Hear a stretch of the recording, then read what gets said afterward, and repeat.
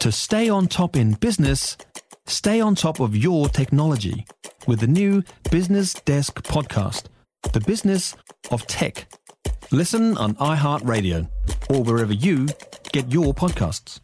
How nuts was it that two water bottling companies were able to get their hands on some industrial land north of Christchurch and use the age-old water consents that went with the properties to take billions of litres of aquifer water, stick it in plastic bottles and ship it overseas for people to drink, and not pay a single cent for the privilege? 8.8 billion litres a year, or 24 million litres a day. It was absolute nuts, and yesterday the Court of Appeal said it was nuts too.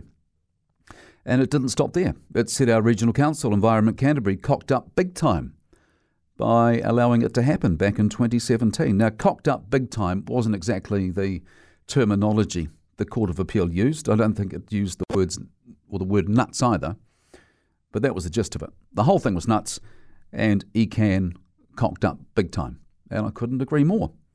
It's exactly what the thousands of people who marched through the streets of Christchurch back in 2019 thought, and it's exactly what the Aotearoa Water Action Group, which started the whole legal challenge, thought as well. Quite rightly. The group said that ECAN had acted unlawfully when it cobbled together existing water consents originally issued for meat processing and wool scouring operations on the two sites so that the water bottlers could help themselves to water from Christchurch's aquifers. And remember this, ECAN didn't even publicly notify it. So the legal challenge started in the High Court but didn't get anywhere, so the Aotearoa Water Action Group went to the Court of Appeal, which announced yesterday that it thought what ECAN did was definitely unlawful and it should have required the companies to apply for a fresh consent because water bottling was not what the original consents were intended for. Now, the tricky thing is that would have gone nowhere because all the aquifer water that ECAN is responsible for is fully allocated. So ECAN effectively rorted its own system, which is absolutely shameful. So take that, ECAN, and take that Cloud Ocean Water and Rapaki Natural Resources, the two companies involved, who may all yet appeal, the companies and ECAN. They're being a bit tight-lipped on that front at the moment, which isn't surprising, given that the decision only came out yesterday. But for now, anyway, let's give the thumbs up to the Court of Appeal and celebrate the fact that common sense finally seems to be prevailing. And your sense of common sense, or your version of common sense, is probably different from the next person's. You might think the Court of Appeal's decision is common sense because you're opposed to anyone making money out of a natural resource like water. You might think it's common sense because we were being ripped off by the bottlers who weren't paying anything for it.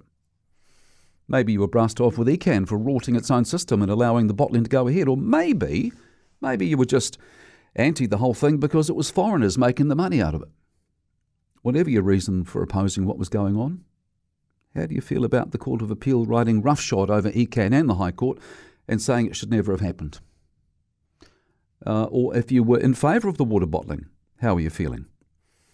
I've already seen comments today asking why people were so outraged about that and opposed to the Chinese water bottlers taking aquifer water and selling it, but weren't so upset about farmers all around Canterbury taking truckloads of water and spraying it on their paddocks. One stat I've heard, how about this? One stat I've heard is that the amount of water used to irrigate just 4 dairy farms in Canterbury over 12 months is about the same amount used in the whole of Christchurch City every year. So it's probably quite fair to ask why people were so anti-water bottling but not so concerned about irrigation. Because farmers don't pay anything for the water, do they? They invest a whole lot of money into the irrigation schemes and the equipment needed to get the water onto the paddocks. But just like the water bottlers, they don't pay a cent for the actual water. So is it time to put a price on water? If you want to bottle it, you've got to pay for it.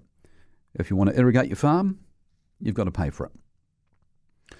Well, I wouldn't be in favour of charging farmers for water for the simple reason that they already invest heavily to get the water where it's needed. And why would you burden farmers with more costs when, unlike the Chinese water bottlers, the money our farmers make generally stays in New Zealand?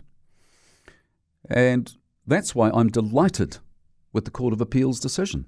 I wouldn't care whether the bottlers had come from China, Timbuktu, anywhere.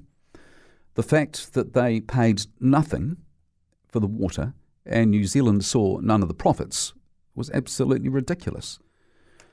And ECAN should be ashamed for allowing it to happen. If you enjoyed this podcast, you will love our New Zealand Herald podcast, The Little Things, hosted by me, Francesca Rudkin, and my good friend Louise Airy. We focus on all the little things that you can do to make a positive impact on your life and to cut through the confusion from the health and wellness industry. Join us every Saturday to hear from the experts for all the tips and advice you need. Just search The Little Things on iHeartRadio or wherever you get your podcasts.